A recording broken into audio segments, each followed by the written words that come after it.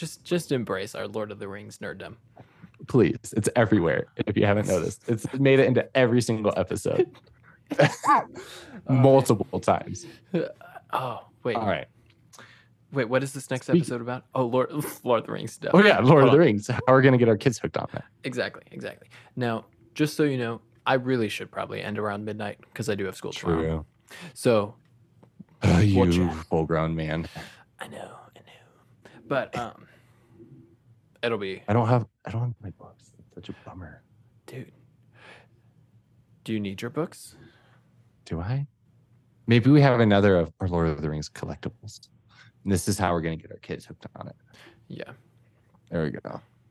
There's so many Lord of the Rings topics. All right, here we go. You do the intro. I did the intro for the last one. No, I did the intro for the last one.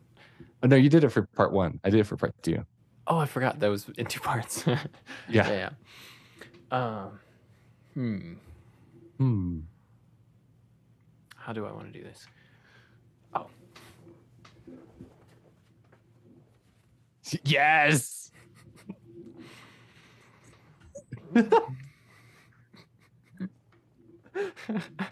Wait.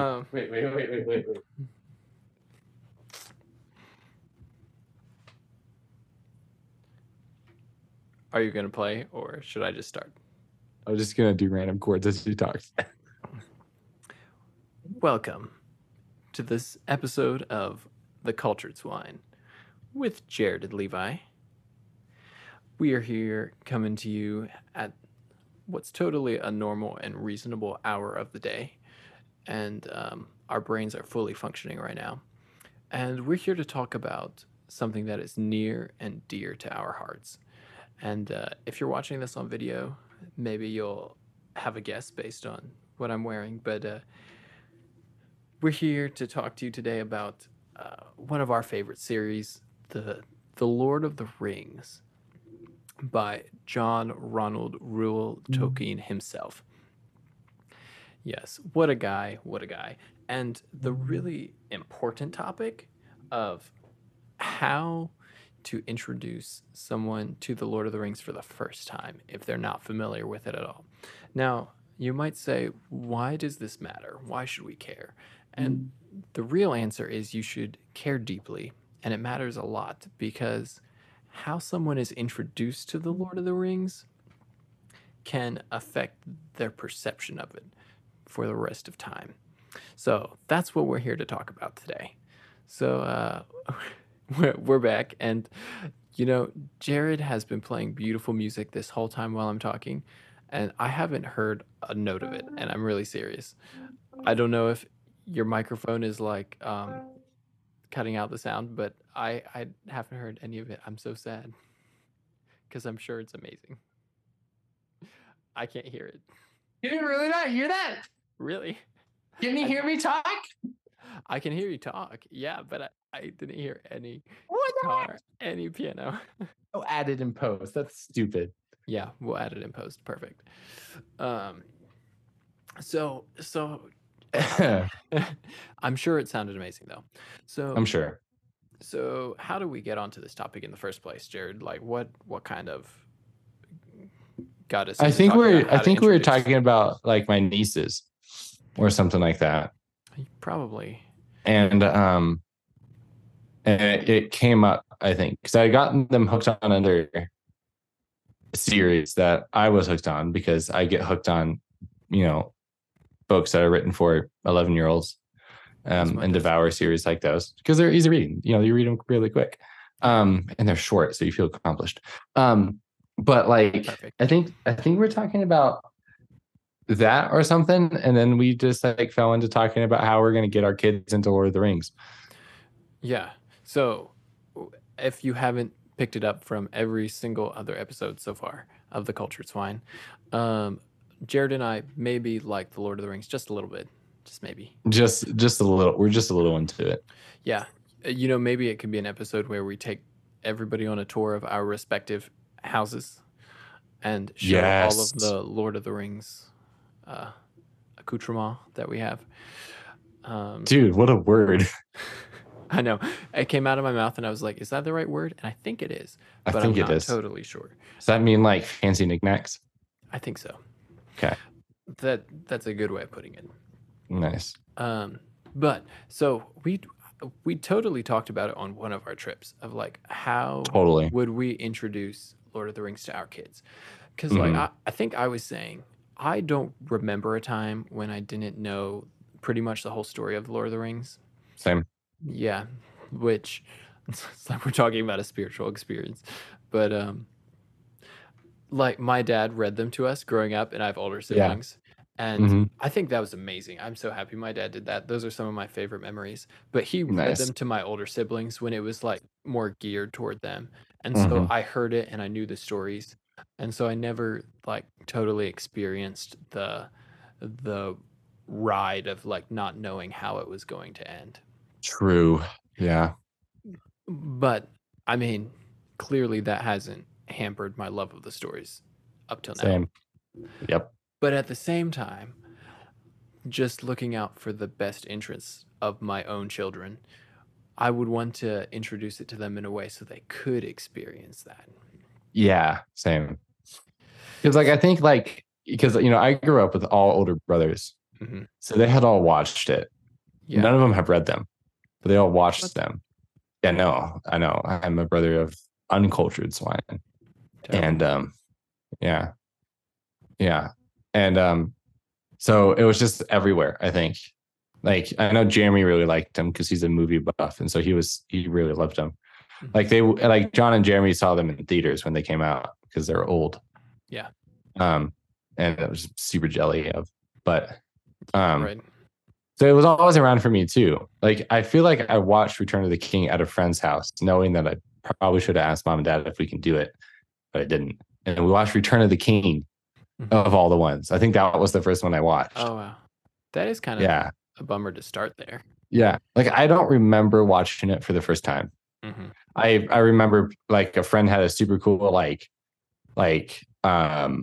not a Lego set, but something like a Lego set of Helm's Deep. And it was like this huge, awesome Nice. thing. I remember playing the Return of the King game in their basement all the time. Of Like course. it's always been everywhere. Yeah. Oh, for sure. But like I really got into it in high school. But this is the story how we're getting our kids into it. We'll talk about how we got into it later. Absolutely. That's We're its own gonna story. stay on topic this time. We will try. Yes. So I have what? my microphone. How dare you? Mm. What age do you think is like an appropriate age to start? Because I mean, obviously you've got The Hobbit first. You can always start there, and that's more of a kid's story, anyways. So Like I remember when did the first Hobbit come out? 2013, the movie. sounds about right. So I would have read The Hobbit in 2012. So I was like 13 or 14 Okay. when I read The Hobbit, and I loved it. I probably could have read it earlier Yeah. because like The Hobbit is a children's book, Yeah. but there's a good difference between a children's book written and when he read it, 60s, 70s. Oh, before then. No, because the gap between The Hobbit and Lord of the Rings is pretty huge. It's like 50s. He died in the 70s. So, I'm 50s or let me look. Man, we call ourselves Tolkien nerds. But anyways, like a children's book written in the decade it was is pretty different than it is now. So I feel like just because the language is different and the way things are written is different, that maybe a little older. But I feel like 12. Yeah. So like my oldest niece, who's 11, would devour The Hobbit. She just hasn't read it yet. Absolutely. It was So she written, would eat it alive.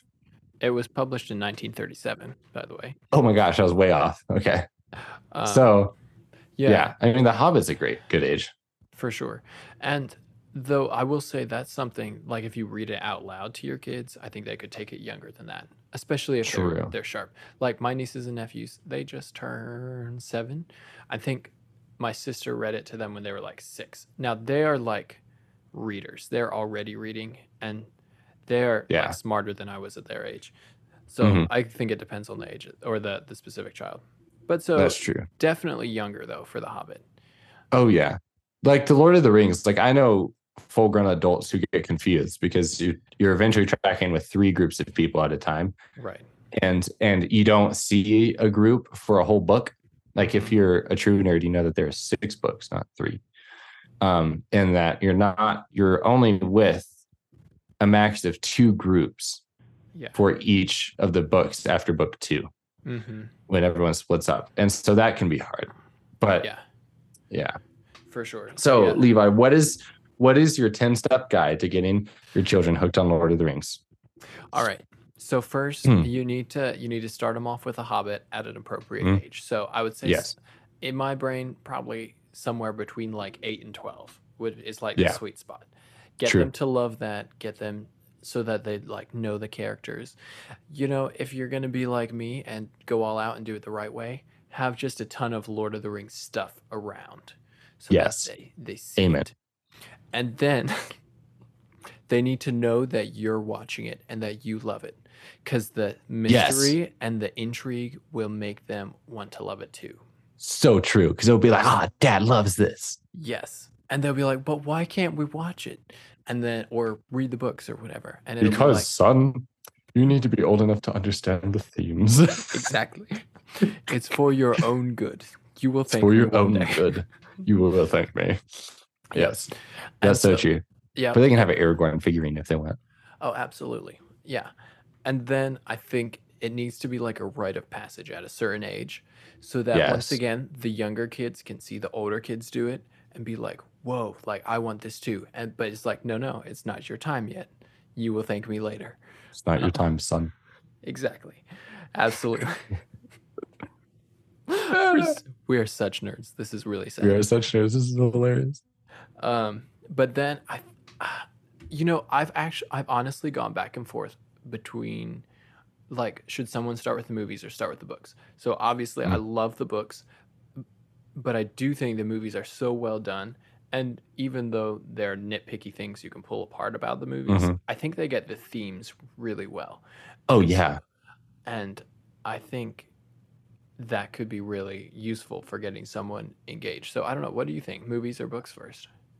I was movies first. Most people are movies first. Yeah. I think I didn't feel like there was any less thrill in like what's going to happen when reading the books, because there's so much in the books, so much is left out in the movies. Nothing is done wrong in the movies, but so much is left out. And there are all these beautiful moments, like all of Frodo's dreams. Yeah. Those are amazing. Like that was my favorite part of the books, was the dreams that he had.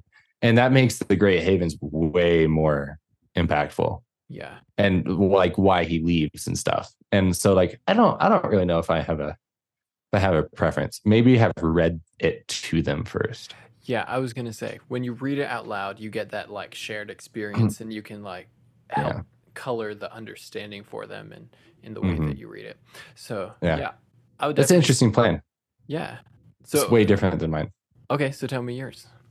Okay, so I have like a reading list to work them up to it, but not a required reading list, one that I want to read, because I read the Wingfeather Saga, which is it's a modern book. It was written very recently, or series. There's 4 books, and it's like Lord of the Rings, but written by C.S. Lewis. So it's really easy reading, but it's still like a fantasy world.